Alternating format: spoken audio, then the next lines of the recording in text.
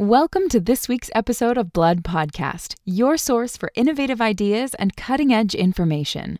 Today, we offer highlights from articles and commentaries featured in Blood Journal that help expand our understanding of prognostic biomarkers in CLL, learn more about a streamlined analysis of the granulocyte transcriptome in myeloproliferative neoplasms, explore the role of neutrophil extracellular traps in adenosine deaminase deficiency, and examine the function of the plant homeodomain-like finger protein 6 in hematopoietic stem cell self-renewal. In a thought-provoking new study, Roberts et al. Recently set out on a quest to discover biomarkers that are associated with higher response rates to venetoclax in patients with chronic lymphocytic leukemia, or CLL.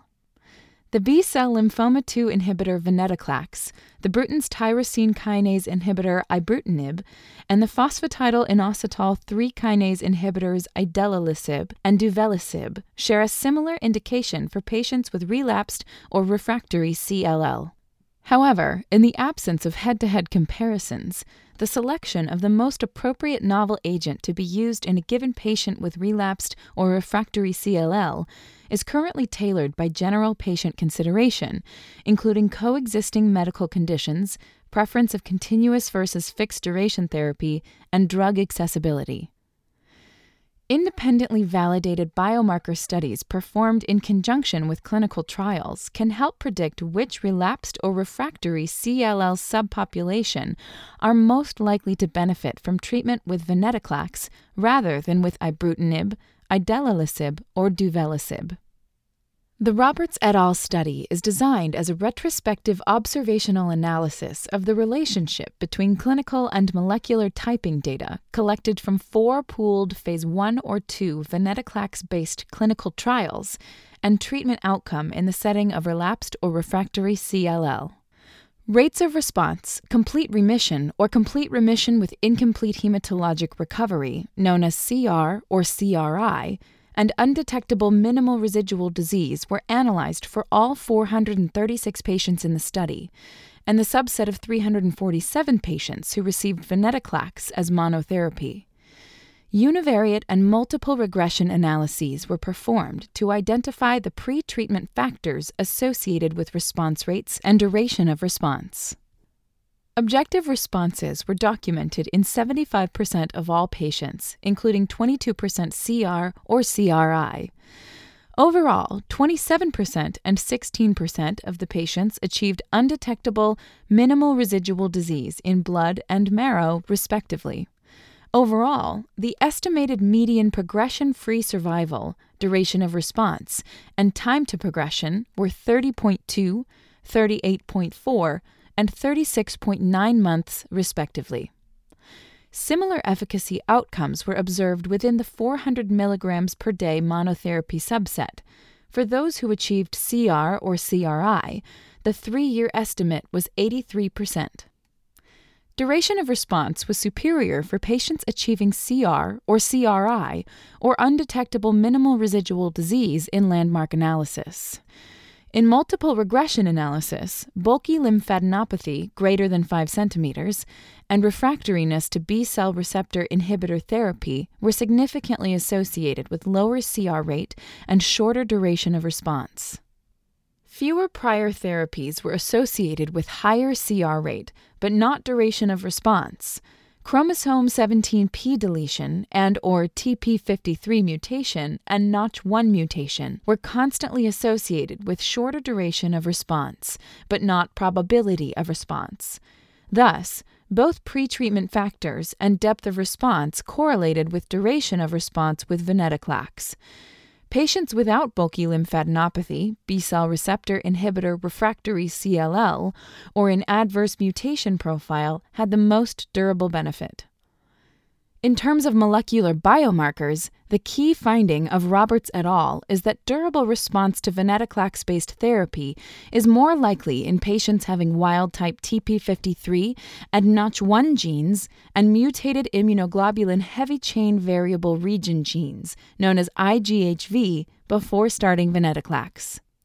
Some of these biomarkers have been validated in other studies, For example, independent real-world data collected outside of clinical trials have consistently identified TP53 status as a predictor of progression-free survival with venetoclax treatment, thus supporting the findings by Roberts et al.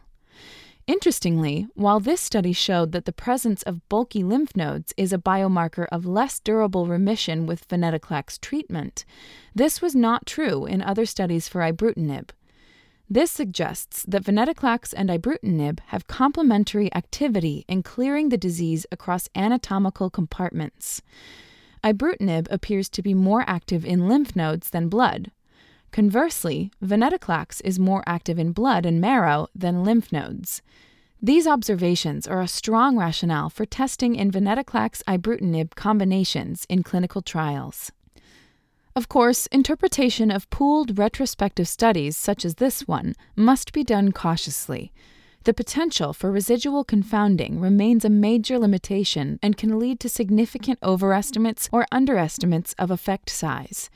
In addition, clinical trials have stringent eligibility criteria that may exclude elderly patients, patients with comorbidity, or socioeconomic barriers to care, which may result in limited external validity. In general, it's important that clinicians interpret ancillary biomarker studies with caution until the findings are validated in independent trials and/or real-world cohorts. Our next segment focuses on a study by Shishlik et al. Modern DNA sequencing has redefined the diagnosis of myeloproliferative neoplasms, or MPNs, from being based on descriptive morphologic and clinical features to being based on molecular characteristics.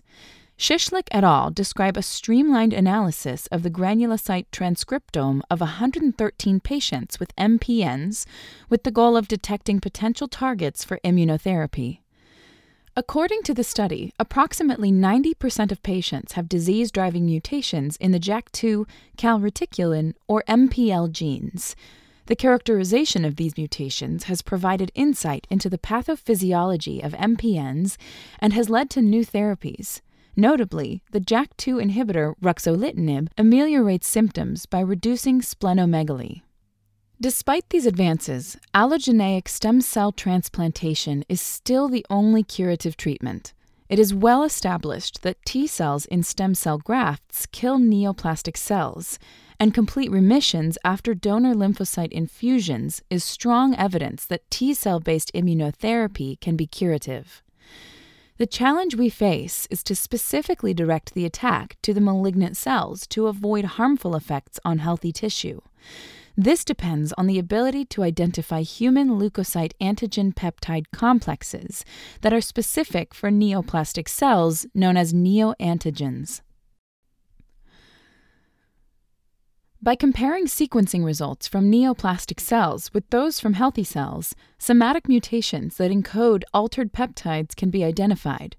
Additional analysis of messenger ribonucleic acid, or mRNA, yields information about expression levels, and computer algorithms that predict peptide binding to HLA are useful for selecting candidates that are likely to be immunogenic. Shishlik and colleagues show that analysis of mRNA from MPN granulocytes yields sufficient information about HLA haplotype and the mutational landscape to predict neoantigens for 62% of patients. This technique is a significant simplification compared with older methods, and the authors performed a number of control experiments to validate their approach. Analysis of mRNA from 20 patients with well-characterized cytogenetic aberrations confirmed that gene fusions were correctly identified. The authors also sequenced DNA from 77 patients to verify the precision for mRNA-based detection of somatic mutations. Finally, they generated synthetic peptides from candidate sequences and confirmed that many bind strongly to recombinant HLA molecules. This attempt to identify neoantigens in 113 MPN patients is both exceptionally thorough and reassuring. The authors confirmed and extended earlier results showing that calreticulin mutations give rise to candidate neoantigens in patients with essential thrombocythemia or primary myelofibrosis. Even more intriguing, mutations in the mRNA splicing factor SF3B1 in primary myelofibrosis yield several mRNAs that encode altered peptides. Many of the aberrantly spliced peptides were predicted to bind strongly to HLA, and results from in silico analysis were confirmed by experiments in which synthetic peptides were tested for binding to recombinant HLA molecules. The finding is particularly interesting in view of a recent report showing that mutations in genes encoding mRNA splicing proteins are associated with immune responses in solid tumors. Thus, there is a clear rationale for pursuing transcriptomics analysis in searches for candidate neoantigens in a wide range of neoplasms. Deficiency of adenosine deaminase 2, known as DADA2, is a fascinating monogenic disorder caused by biallelic mutations in adenosine deaminase 2, or ADA2, on chromosome 22q11. The disorder is primarily characterized by childhood-onset inflammatory vasculopathy, early-onset strokes, bone marrow failure, and immune deficiency. However, disease manifestations and severity vary considerably among patients, even in those with an identical genotype. In an extraordinary new study, Carmona Rivera et al. Have uncovered the surprising role of neutrophil extracellular traps, known as NETs, as a potent driver of inflammatory cytokine production in DADA2. Pro-inflammatory M1 monocytes and macrophages are thought to be the source of tumor necrosis factor alpha, or TNF-alpha, but how TNF-alpha production is triggered in the absence of ADA2 is an important question that remains unanswered. Carmona Rivera and colleagues found that NET formation by neutrophils, also called netosis, may be the missing link that translates ADA2 deficiency into macrophage activation and subsequent TNF-alpha production. Currently, most DADA2 patients with the vasculopathy phenotype are treated with biologics that target TNF-alpha, whereas bone marrow transplantation provides a curative option for patients with refractory disease or severe bone marrow failure. With a better understanding of molecular events upstream of TNF-alpha production, we may uncover additional therapeutic options for DADA2. To further pursue the mechanism of netosis in DADA2, Carmona Rivera and colleagues determined the requirement of adenosine receptors A1 and A3, reactive oxygen species, and peptidyl arginine deaminase for adenosine-induced netosis. Although it is not clear how NETs activate macrophages, agonistic activation of adenosine receptor A2A downregulated NET-induced secretion of TNF-alpha by macrophages. As investigators continue to unravel the physiologic function of ADA2 and the pathophysiology of DAD2, studies will be needed that evaluate the therapeutic potentials of targeting adenosine receptors and downstream signal pathways.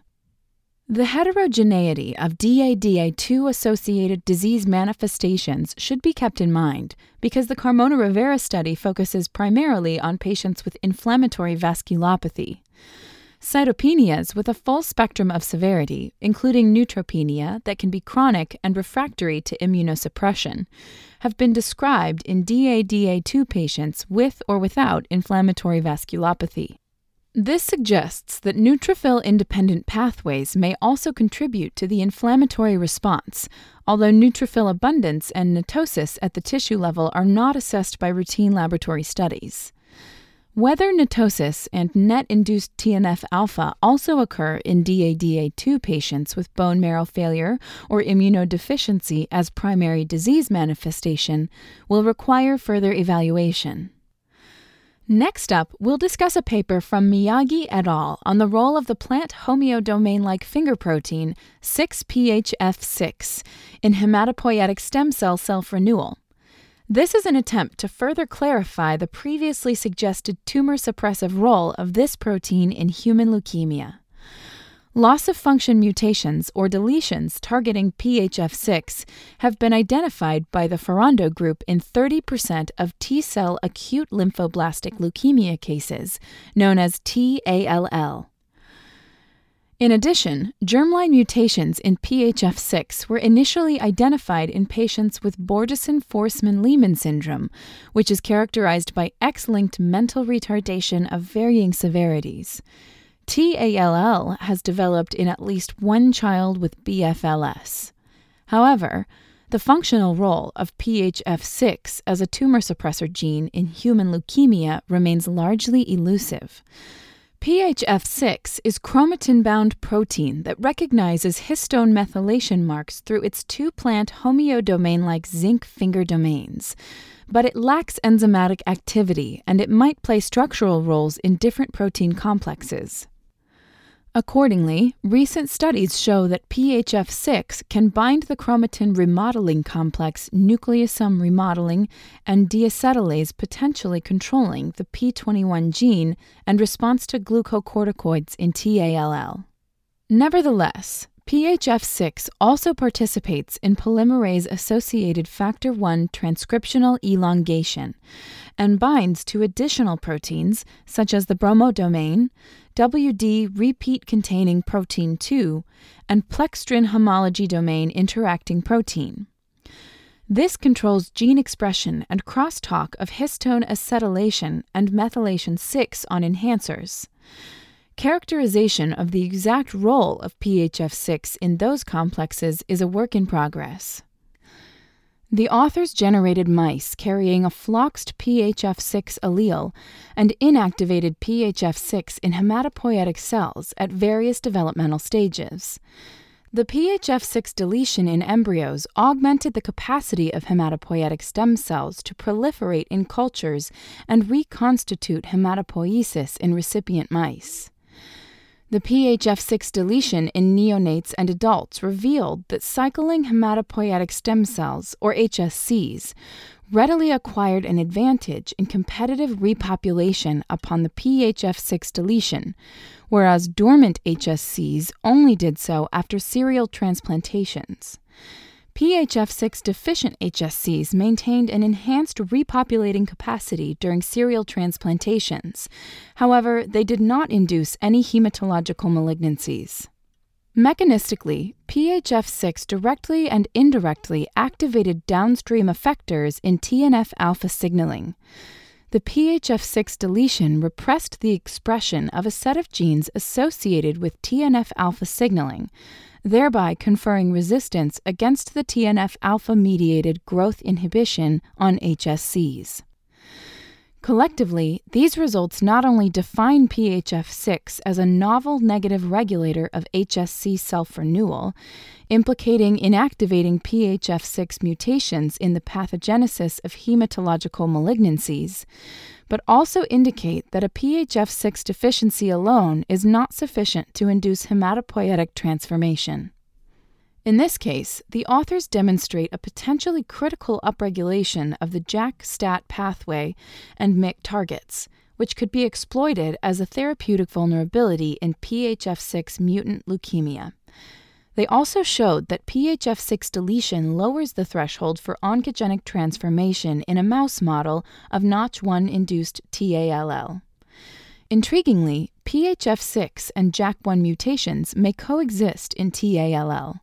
Similarly, McRae et al. Showed that PHF6 loss potentiates the proliferative phenotype of stem cells and the oncogenic ability of T-cell leukemia homeobox3 expression in mice. Cancer stem cells are considered the cornerstone of therapy resistance, and these new findings associate PHF6 function with stem cell homeostasis, which might pave the pathway for further studies using leukemia stem cells. Thank you for listening. For more detailed articles and commentaries on which this podcast is based, please go to www.bloodjournal.org. Be sure to join us next week for another episode of Blood Podcast.